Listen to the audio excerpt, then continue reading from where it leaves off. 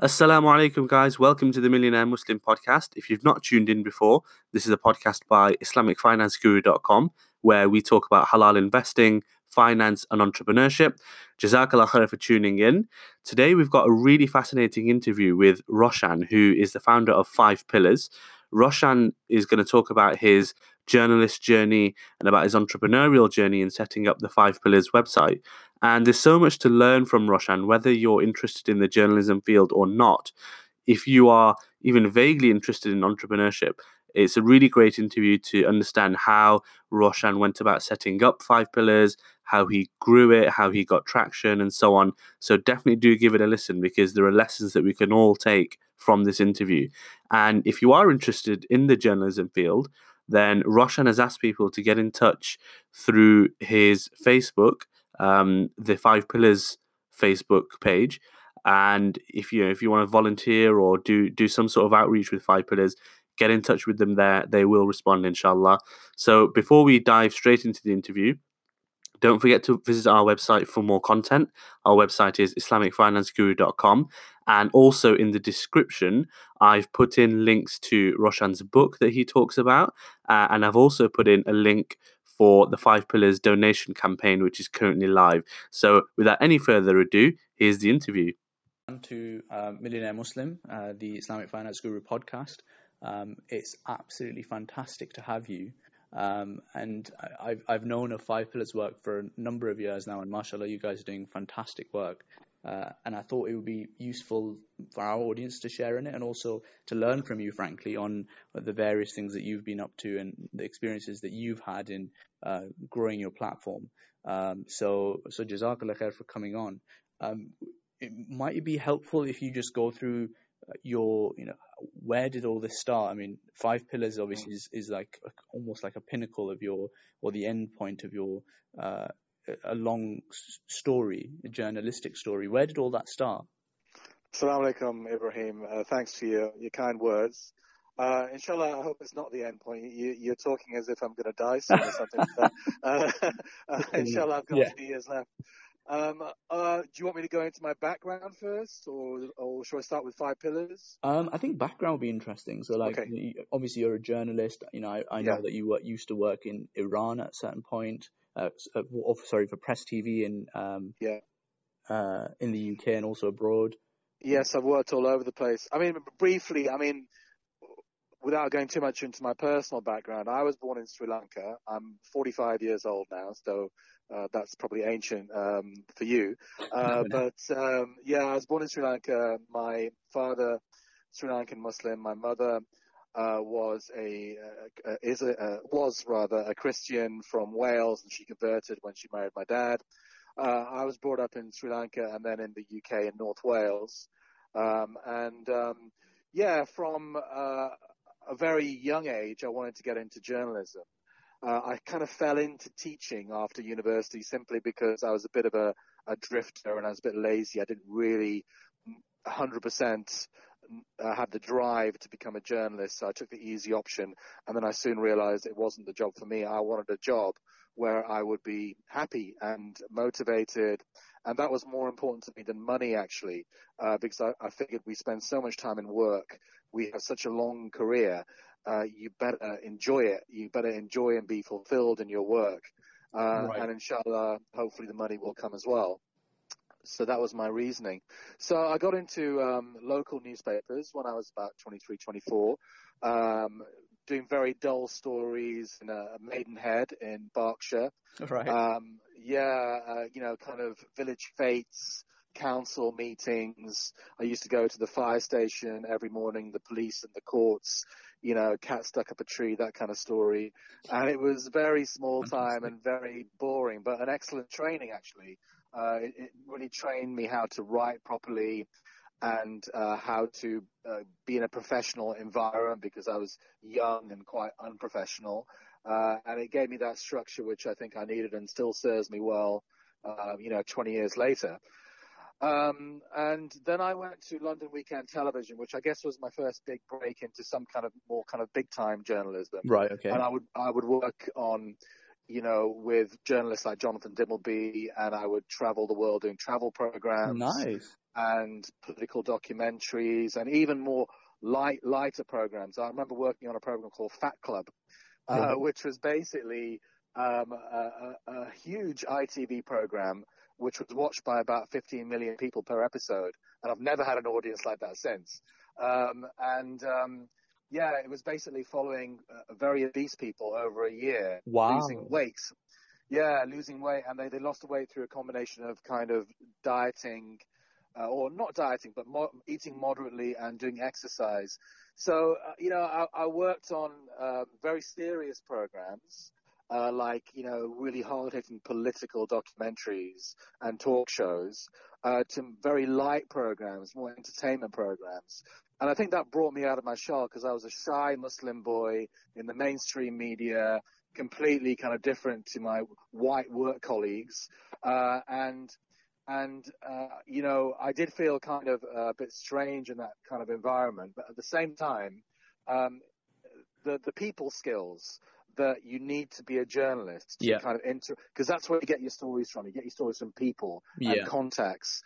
And, working in the mainstream, even though it wasn't for me, and I wasn't doing the kind of journalism that I wanted to do, that was important to me as a Muslim, it still taught me those skills I needed to become a good journalist. That makes sense. I go on, or do you want to? That makes a lot of sense. Yeah. Would you say that where were you working? In which area of the UK? I asked because you said that your colleagues were mainly not from your background. Yes. Were you in a city at the time? Was this? No, I was in London. This was in London. London Weekend Television, which is right in the centre of London, makes a lot of the big programs that you'll see on ITV, Channel 4. As I said, there were a few other Muslims there, but the kind of Muslim that tends to get into the mainstream, and it's even the case today, or who tends to have a successful career in the mainstream, tends to be, unfortunately, the kind of Muslim that perhaps leaves their Muslim background at home, and they don't kind of bring it to work, or they're trying to hide it, because that's how you get on. If you're an overt Muslim, I'm not talking about putting the prayer mat down in the office and walking around in jubba. Walking around in the jubba and basically shoving it in people's faces. But I just believe that journalists, Muslim journalists in particular, we should represent our communities because we're so underrepresented. Right. And that we should bring a part of who we are into the journalism that we do. And quite frankly, I couldn't do that on programs like Fat Club or even the political journalism I did. I remember once we did a program on Palestine in the Jonathan Dimbleby show. Yeah. And they said, all right, let's get a member of the Israeli government, and let's get somebody from Fatah, the Palestinian Authority. Right. And I suggested, well, why don't we get someone from Hamas too? Yeah. Because they represent at least 30 to 40% of the Palestinian population. And the idea was just vetoed straight away. How can we do that? This was a program we made in Palestine. Wow. And how can we do that? Yeah. How can we do that? Because then we'd be demonizing the Palestinians, and we can't have terrorists on our show. And I said, well, look, we're going there to listen to what people say over there. We're not trying to impose our ideas from the West on the situation. And that kind of idea was completely poo-pooed. And, it was that kind of experience that led me to think, I've got to get out of the mainstream. I've got to take the skills that I've learned in this kind of 5 or 6 years I've been in the mainstream, and I've got to get out of it and do some Muslim journalism. And that's what I did. And that's where you ended up with, I think, Al Jazeera you worked for a period of time, and Press TV as well for a certain period of time. How did that come about? Yes, so I moved to Doha for about 2 or 3 years, and I worked on the English language website of Al Jazeera. This was just before the time the English channel launched, so we're talking over 10 years ago now. Wow, okay. And it was a great experience in terms of just living abroad. I made an effort to learn decent Arabic, even though Qatar is a place where everyone speaks English, but I learned a good level of Arabic because I really tried.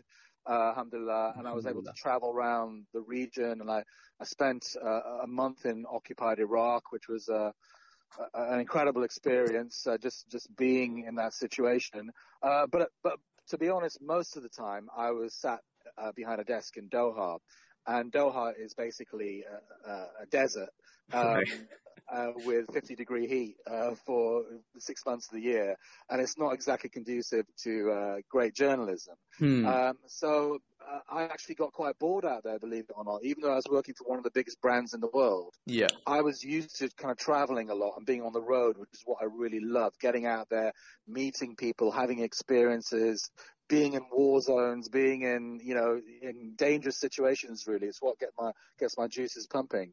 And I couldn't really do that in Doha. There was no easy way to get a promotion as well, because there's a lot of nepotism in Al Jazeera, and there's a lot of things bad. It's quite badly managed, in fact. Right. Okay. And for those reasons, and also because I was away from my family in Britain for quite a long time, they didn't really settle out in Doha. I decided to come back to the UK and landed up with a big pay cut at Islam Channel. Interesting. Yeah, because obviously Al Jazeera is one of the biggest brands in the world. It's quite well funded, and you earn a big expatriate, no tax pay packet out there. The Gulf lifestyle. And I went back to Islam Channel, which was just a startup in those days. It just started a year or two previously, and I launched Islam Channel News, which was the kind of first Muslim news bulletin. It only lasted for the time I was there, unfortunately, but it was the first attempt to actually put, in the form of a news bulletin, the Muslim news at home and abroad. And I think maybe a few older listeners might remember it. And it was a great experiment. We had a great time doing it, but unfortunately it didn't last because of funding. And then I ended up leaving as well to go to Press TV. On and off, I've been at Press TV for 10 years now, and I still work there, as well as working at Five Pillars. And I've been all around the world with Press TV, covered a lot of Arab Spring stuff in Palestine, in Libya, in Lebanon, wars, earthquakes, natural disasters, elections. So yeah, I've had quite interesting and varied career, alhamdulillah. Yeah, it sounds like it. Yeah. It sounds like you've been basically on the pulse of whatever big news has been happening in the Muslim community for the last I've had a 2 decades. I've had a front seat in terms of Muslim history, I think. Obviously, there's so much Muslim history that I can't be everywhere. But in the last few years, I've, as my family have grown particularly, I've made an effort not to be on the road all the time. And worry my family about whether I'm going to come back in a body bag or not. No, definitely. I had a good kind of, maybe 10, 15 years on the road where I was traveling a lot every year, and some very dodgy experiences and interesting experiences. Right. But I'm a bit more boring now. So just before we move on to Five Pillars, because I really want to talk about that, I know you've got a book out as well. Yes. About your essentially your life story and your experiences as a Muslim journalist. Where could people find that, and what's the name of that book? It's called Confessions of a Muslim Journalist, and it's available on Amazon. I launched it about a year and a half ago, I think, you can get it on Amazon. You can get it at certain bookshops as well, like the IHRC bookshop in Wembley, Preston Road near Wembley. But I think the easiest way for people is to either buy a hardback copy, which is a bit more expensive. It's about £9. Yeah. But if you read Kindle, then you can get it for something like, I think, $2.99 or even less than that. Nice. So if you're happy reading on your Kindle, then do it that way because it'll be cheaper. And it's a good read. It's funny. It's fast moving. It's written for the layman. And it's not all about me, because that would be a bit kind of big-headed. But I try and tell through the kind of trajectory and narrative of my career, I try and talk about Muslim history effectively at home and abroad. Obviously living through a time of increased, terror attacks, increased Islamophobia, increased kind of government surveillance, etc. at home and then abroad. Living through, obviously, the Arab Spring period and a period of turmoil in the Muslim world. And I had a kind of a front seat to see all that. So it's a book about journalism and how journalism has evolved, but also it's a book about recent Muslim history. Brilliant. I'll try and find it on Amazon and then maybe share it in the description of the podcast Inshallah. so people can find it easily. 5 pillars. Yes. So what is it, and why did you start it? Well, the idea for a Muslim website had been germinating in my head for about 10 years now. And it kind of I mulled it around in my head, and I sounded people out that I trusted. Shall I launch this or not? And I have to say, most people told me not to. In fact, everyone told me not to, even experienced journalists and business people. And they said, you won't make any money out of this. The Muslim community won't support it. We're a community that supports humanitarian causes. We're not a community that supports political causes. Others said to me, yeah, do it as a hobby if you want, but it won't go anywhere. Some said to me, okay, the only way you're going to make it sustainable is if you take Saudi money, Qatari money, Iranian money, or Turkish money. That's the only way you're going to make this sustainable, because they will supply you with funding, but you will have to do Iranian propaganda, Turkish propaganda, Saudi propaganda, or Qatari propaganda. Now, I'm not really into that. My vision was for something which was independent, that would really serve the Muslim community and the Muslim community alone. Wouldn't have a sectarian agenda, wouldn't have a state agenda, wouldn't accept government money, but would just be something really grassroots. And because of the discouragement, I have to say, one thing I've learned during the course of my career is that it's good to listen to people, and of course it's good to take advice, but sometimes you just got to go with gut instincts and don't over listen to people. Sometimes you just got to do what you think is right. So I launched it on a wing and a prayer with my own savings, not investing too much into it, but investing what I could. I got my colleague Dilly Hussain on board, Rosh, just out of interest, because I know other people will be listening to this and they might be thinking about setting up their own kind of platform. How much money do you need? Is it below 10K? Is it above 10K? Yes, I launched. I'm prepared to give you figures. So I got a mate to do the 5 Pillars website, and normally he would have for the level of website that I had in the early days when 5 Pillars launched. We've upgraded since then.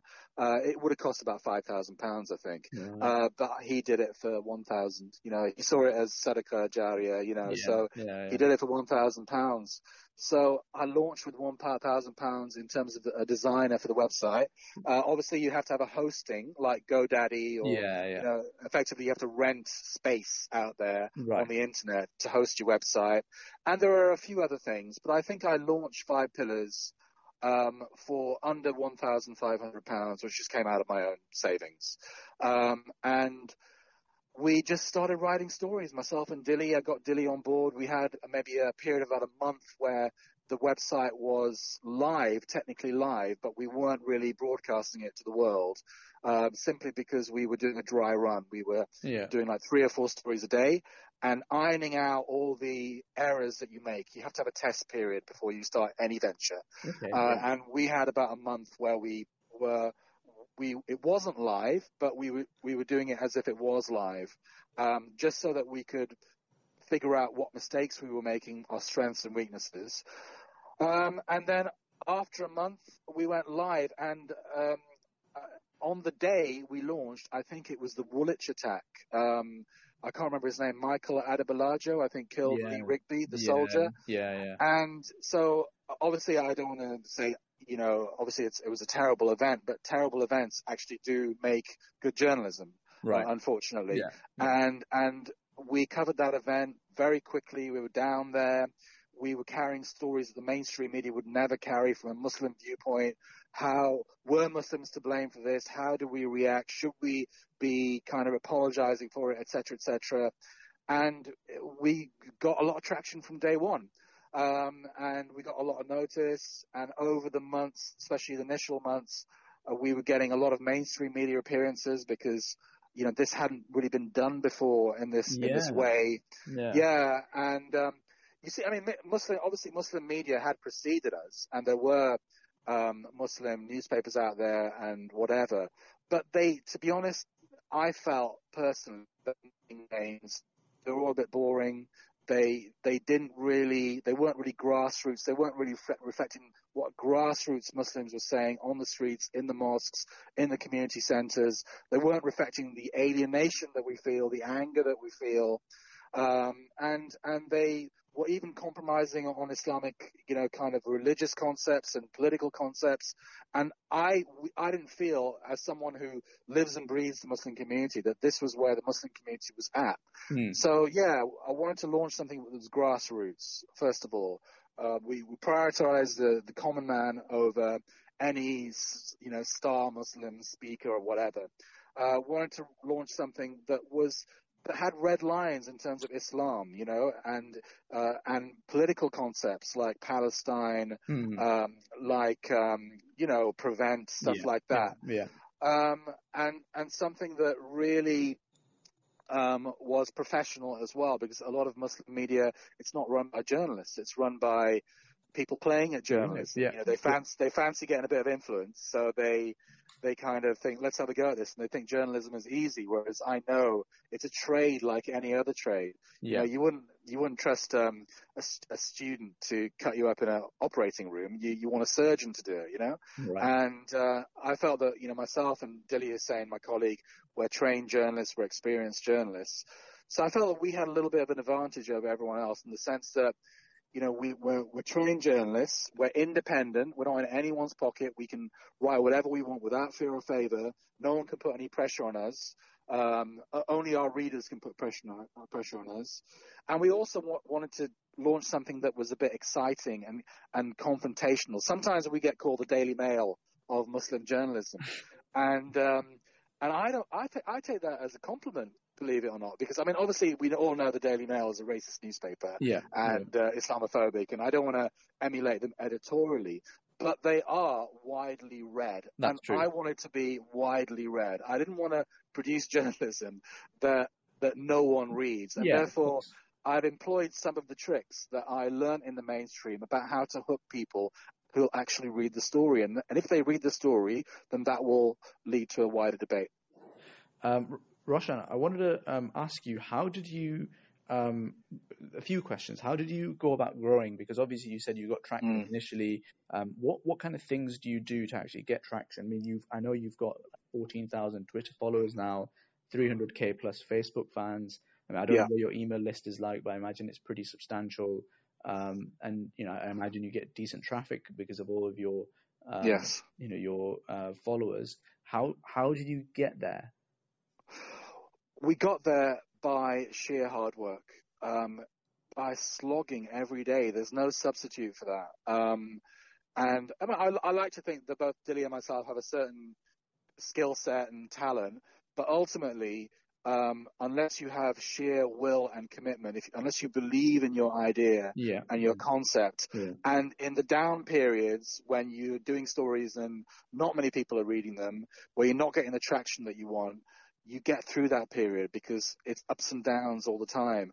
And in terms of our strategy, I guess we're both still working in full-time jobs. We're doing 5 pillars while working in full-time jobs, both myself and Dilly. So we're doing this in our spare time, and we're trying to get 4 stories out a day, Monday to Friday, 2 stories a day, Saturday and Sunday. Wow, okay. And we have a lot of goodwill because we have a lot of contacts in the community.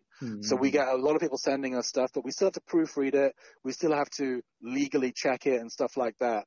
So I guess we're both spending probably at least 2 hours a day on 5 pillars while doing full-time jobs, while having family. And we've done that for the last 6 years. Well, and sometimes I can completely sympathize with that, running Islamic Finance Guru on the side as well. I know what it's like. So there's no substitute for hard work, but you have to have a strategy. So immediately we felt, all right, we haven't got the money to get on the Sky platform. We haven't got any money whatsoever, actually. So let's go for social media, because that's where, we're aiming for a young audience. The 5 Pillars audience is probably 70% of them are probably 18 to 35. Interesting. So we have a young audience. The split is probably about 70% males, 30% female, which we're trying to address. probably we need to get more women writers because we've got 2 blokes running the site. So obviously, I guess our blokish personalities will come through a little bit. True, yeah. So that's something that we have to rectify. So we went for Facebook, and we grew rapidly on Facebook. We really focused hard on Facebook, and just initially just growing it through our contacts and through word of mouth. We took out a little bit of advertising, but very, very, very, very little, because ultimately we just didn't have the money. So I guess we probably spent about £100 a month on advertising on Facebook and elsewhere, and it grew the audience slowly. I mean, look, other channels, they'll spend millions on advertising, literally. Yeah. That's what they do, yeah.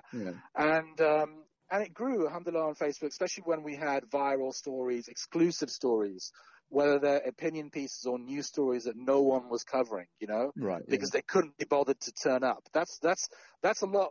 Success in life is actually about turning up, just being bothered to go somewhere on time. And when no one else is bothered to do that, that's what we found. We just turned up, and that was appreciated. And obviously it's all on social media now. Twitter is a tougher nut to crack than Facebook. You need to put a bit more kind of effort into getting the followers on Twitter, but it's really good for breaking news stories. That's when it can really go viral. Whereas Facebook is more about the quality, I think, whereas Twitter is more about quantity. Obviously, we have a mailing list. We didn't pay enough attention to the mailing list. I think anyone who is starting a business needs to really look at that mailing list, because that's really appreciated by readers. They love getting that email, and that's like a personal interaction that you have one-on-one, which is so important. I mean, you can't be face-to-face, but newsletters are a very good way of building a personal relationship with your readers, building your brand, and then ultimately when you ask readers for donations, then that's when it pays off. So I would say the newsletters, don't say, give me money, give me money, give me money. Mm-hmm. What you should do is give people something free. Give it to them free, and then when it comes to fundraising, they'll be more receptive, because you're giving them all this free material and they appreciate it, and they're building a relationship with you. So, we do have thousands of people, of course, or more than that even on our mailing list, even though we did neglect it in the early days.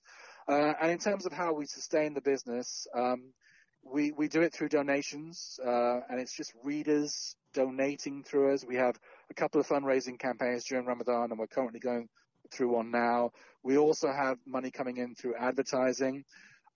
We have mulled in our darker days, where it's a bit of a slog and hard work. We have mulled putting up a paywall, or at least a partial paywall, which basically means we're charging people to read the content. Right. Yeah. Now, we've resisted doing that simply because we want to keep it free and open, because we don't really see it. We see it as a business, but we also see it as a community service. And once you put up a paywall, then it no longer becomes a community service, it becomes more of a business. So we've had to and fro kind of arguments about whether we should put up a paywall. Sometimes we've said, we have to do it because there's not enough money's coming in. This is so hard to sustain. And other times, like now, when we're in a fundraising campaign and we're raising a decent amount of money, we think, all right, actually, no.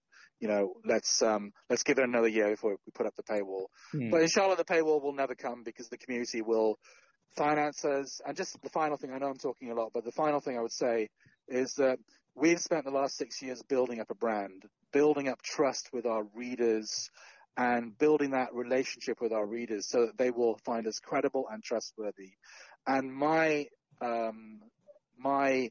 conviction is that because of that, people are willing to give us money for free. We're not asking them. They're willing to become subscribers for they don't have to pay that money, because they'll get 5 Pillars content for free even if they don't pay it. Right, But they're willing to do that because they believe in the idea of Muslim community media. Makes sense. And you want to talk about that, the campaign that you're running at the moment? I think you're aiming for, what is it, 125, I want to say? Yes, we are. Yes, yeah. Yes. Yeah, so we've been fundraising for the past 10 days. Alhamdulillah, we've raised about 27 £27,000 so Nice, far. nice. Yeah, so it's a good start, alhamdulillah, and people donating from all around the world. You know, we get the big donations, which tend to come from America and the Gulf, but I love the small donations from places like Bosnia, you know, because people have no money out there. You know, they have no money. I've been to Bosnia. They're so poor, and they're still donating £50 or something Wow. like that, Yeah. which is, yeah, that's humbling and places a real responsibility on my Sincere. shoulders. Yeah, it kind of makes me think, it gives me real motivation that I've got to work for these people, you know? And if I'm feeling a bit lazy, no, I've got to go out there and bang out another story because, you know, we've got to give these guys something in return. And already on the back of, so we've made some promises. We're not just saying, give us £125,000 and I'm going to go on holiday to Dubai. Do you know what I mean? It's like, this is not going into my bank account. This is, we're raising this money because we're going to deliver for our audience. So we've already commissioned an app, a 5 Pillars app, which people can get on their smartphones. We're going to be hiring more journalists, whether on a freelance or a full-time basis. We're going to buy some studio equipment so that we can do regular shows. And we're going to be doing some free training courses for Muslim journalists as well, Nice. budding Muslim journalists. Yeah. So, yeah, this money, you know, obviously it will go to journalism costs. It will go to admin costs so that we can keep the website, you know, shiny and new and fast and upgrade it. But we're also delivering tangibles for people, because otherwise there's no point donating to us if, you know, they don't see massive improvements. And we have real big plans for 5 Pillars. We don't want to stay small time, you know. We've got massive plans for where this is going.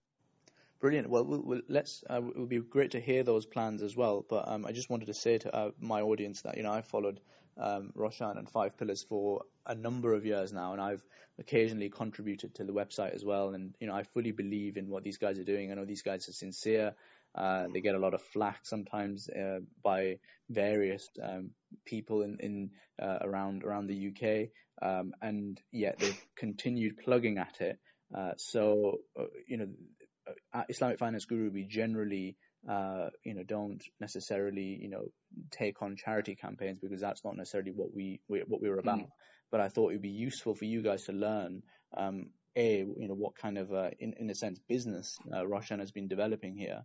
But also B, you know, as a Muslim community, I think we have a responsibility to support people like 5 Pillars and like Roshan and Dilly, because frankly, a lot of the time they're the only ones who can be independent and say things that perhaps you know, you and I in you know, the professional world with our own responsibilities we may not be able to.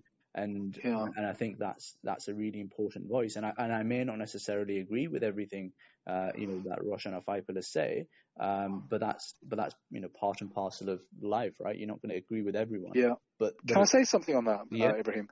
Yeah, I mean, first of all, I don't agree with everything that's on 5 Pillars. I probably disagree with about 40% of it because I'm, unlike a lot of other editors, I'm actually willing to publish stuff that I don't agree with, as long as it's professionally produced, as long as it stays within certain Islamic guidelines, because we have difference of opinion in our community on politics, and religion, and I don't want to be pushing my personal agenda on 5 Pillars. I really want it to be a community platform. As for the flack we get, well, I can assure you we do get flack, but the overwhelming amount of our readers, and especially when we go around the country, and people have heard of, it's amazing. Everyone's heard of 5 Pillars. Not everyone, but, you know, a lot of them, yeah. So many people have heard of 5 Pillars. And we get overwhelming support. We get overwhelming support because people, even from the people that say, oh, I didn't like that article, but I know you guys, you know, you're doing the right thing, you're sincere, and you're trying your best. So yeah, we have to develop that culture of agreeing to disagree in our community. Sometimes I think it's like our way or the highway. Sometimes we got to say, all right, I don't agree with that opinion. I don't agree with this article, but I respect the right for it to be published. I know it does represent a certain amount of opinion, even if it's not mine, etc. But the flack that we get, to be honest, is mainly from vested interests, whether they be in the British government who don't like what we're saying about, you know, Prevent, or the counter-terrorism response by the state, or it's Zionists who don't like what we say about Palestine and Israel, or I have to say, without naming names, it's certain vested interests within the Muslim community itself, because we have something called a Muslim establishment in this country, which is used to running institutions without much accountability, to be honest. And I see that as our role to hold people to account. So when we expose wrongdoing, or when we question certain practices, the initial response from institutions and their supporters is, oh, they're on the wrong path and they're just in it to do sensational journalism, etc., etc. Yeah. No, they should say, Alhamdulillah, thanks for correcting us, because we don't print anything that isn't true, that isn't thoroughly checked. And people have tried to sue us, okay, but they haven't got anywhere, because it's always been malicious, and it's always been based on the fact that they got found out and we printed an accurate story, because we only print accurate stories. We have never had one retraction in 6 years. I'm willing to retract, and I'm willing to correct if I get things wrong, but we haven't had to do that once, because everything we've put on the website, I stand by 100%. And I think we have to grow up in the Muslim community. We have to be more mature, and especially our community leaders, who have a great responsibility, whether they're running a charity or running a mosque, because they get their legitimacy from the community itself, which funds their institution, and therefore they have to be accountable to that community. And everything that we print on 5 Pillars that has upset certain vested interests, I can tell you we got that from the community itself. Yeah, makes sense. That's really helpful for people who are looking to set up things within the Muslim community and within the Muslim, economy or ecosystem. Yeah. What I wanted to end with, Roshan, was just a discussion on your thoughts on where 5 Pillars is going and what are the big challenges that are facing the Muslim ecosystem, if you want to call it that, where you've got a bunch of different organizations, both for-profit, non-profit, institutions in the Muslim community. Where are we heading? What's the new challenges? Where's the new thing coming? And where's 5 Pillars going? Yeah, journalism, I can only really talk about the business model of journalism, which is more difficult than other business models, simply because in the age of the internet, people expect to get their news free. They're used to getting their news free. And they're not used to paying for news in the same, especially online, in the same way that they would pay for a cup of coffee or another physical product, And I think that is a real challenge, not just for Muslim journalism, but journalism in general. We're really struggling to find a funding model. My funding model was the community should fund us. And we'll keep costs low, but the community should fund us if they expect us to challenge Islamophobia and defend Islam and Muslims. We're obviously under attack in this country, not just our normative religious concepts, but our political concepts. We're under severe attack, and we need to tell our own stories, not wait for the mainstream media to tell us, because they won't tell us. They won't tell our stories fairly. We need to start setting the agenda. And like other communities, like the Jewish community, which has a very kind of powerful, community media, which sets the agenda often for the national media, that's what we need to think about. We need to, really get our own house in order, our own community in order, and not just think humanitarian, because we're great at giving to humanitarian causes. If there's an earthquake somewhere, we're the most generous community in the country to do that. But ultimately, I give to humanitarian causes as well. I'm not saying don't give to humanitarian causes, but ultimately they are just a sticking plaster. They meet an immediate need, but then another disaster will happen a little time later. I think we have to think more strategically about the future and invest in projects, not just journalism, maybe even think tanks, other kind of institutions which look at preventing problems from arising in the future, because then we won't need to. The disasters won't happen, if we take preventative action. And I think journalism, we don't have this culture in our community of valuing journalism, whereas obviously it's education. It's about educating the community about their religion, about politics, about how to react to when under attack, etc. And you need these tools to survive in this society and thrive in this society. So I think we have to educate the community about the importance of independent journalism, not just journalism, but journalism that is truly independent and only serves the community, because we have outside interests in this country. And I know that because I've worked for media which is funded by Saudi Arabia, which is funded by Qatar, which is funded by Iran, which is funded by Turkey, and ultimately we are one brotherhood, we are one ummah, but we have a special context, I think, in Britain, and British Muslims should be funding British Muslim journalism. And I mean, in terms of business advice, I mean, I'm not the greatest businessman in the world, let me say that for a start. Otherwise, I would be talking to you from a beach in Dubai instead of a parked car in North Finchley. Yeah.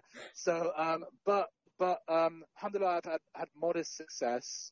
And in terms of where Five Pillars is going in the future, I mean, I want world domination. Do you know what I mean?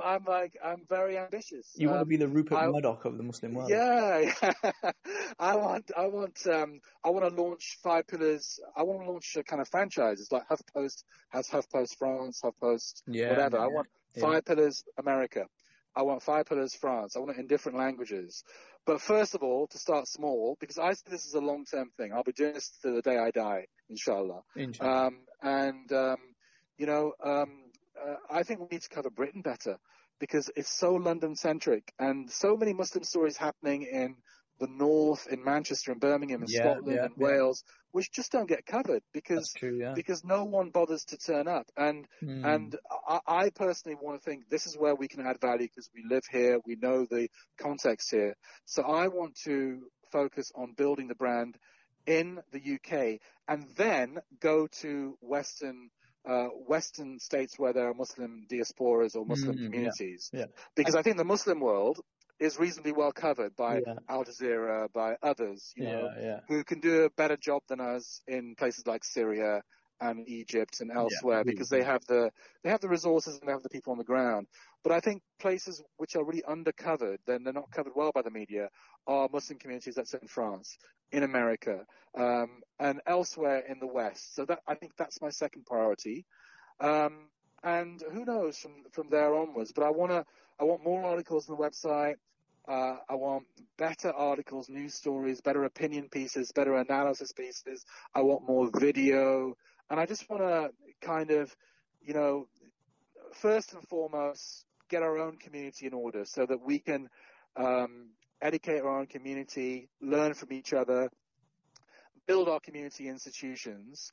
And on a wider scale, I want the wider community to take notice of our voice. Yeah. Because they're clearly not doing that when we kind of beg them for 5 minutes on the mainstream media. We have to set the agenda and make them take notice of our agenda.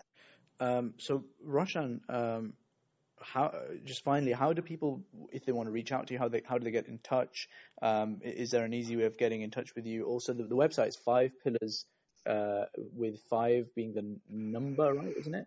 5 Pillars with the number, 5pillaruk.com. 5pillaruk.com. And then how can they get in touch with you if they want to volunteer or just you can message us on Facebook, on our Facebook page. Yeah. We do have an email, which is info@5pillaruk.com. Right. We prefer people to send us an email so that we can read it and consider it. Yeah. But I think the best way to get in touch is Facebook Messenger. And we might take a day to respond because we're busy people, but we will respond. We respond to all messages. And the other way is info@5pillaruk.com. That's the email. And we read all the messages, and inshallah, we respond to all of them as well. Brilliant.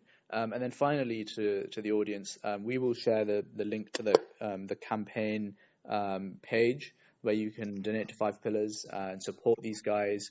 I would say that if you have the time, I think you should get involved with Five Pillars and actually engage in the kind of journalism that Roshan's been talking about. I think there's a real need there, and actually I think there's a real commercial gap in the market here as well if it's done properly.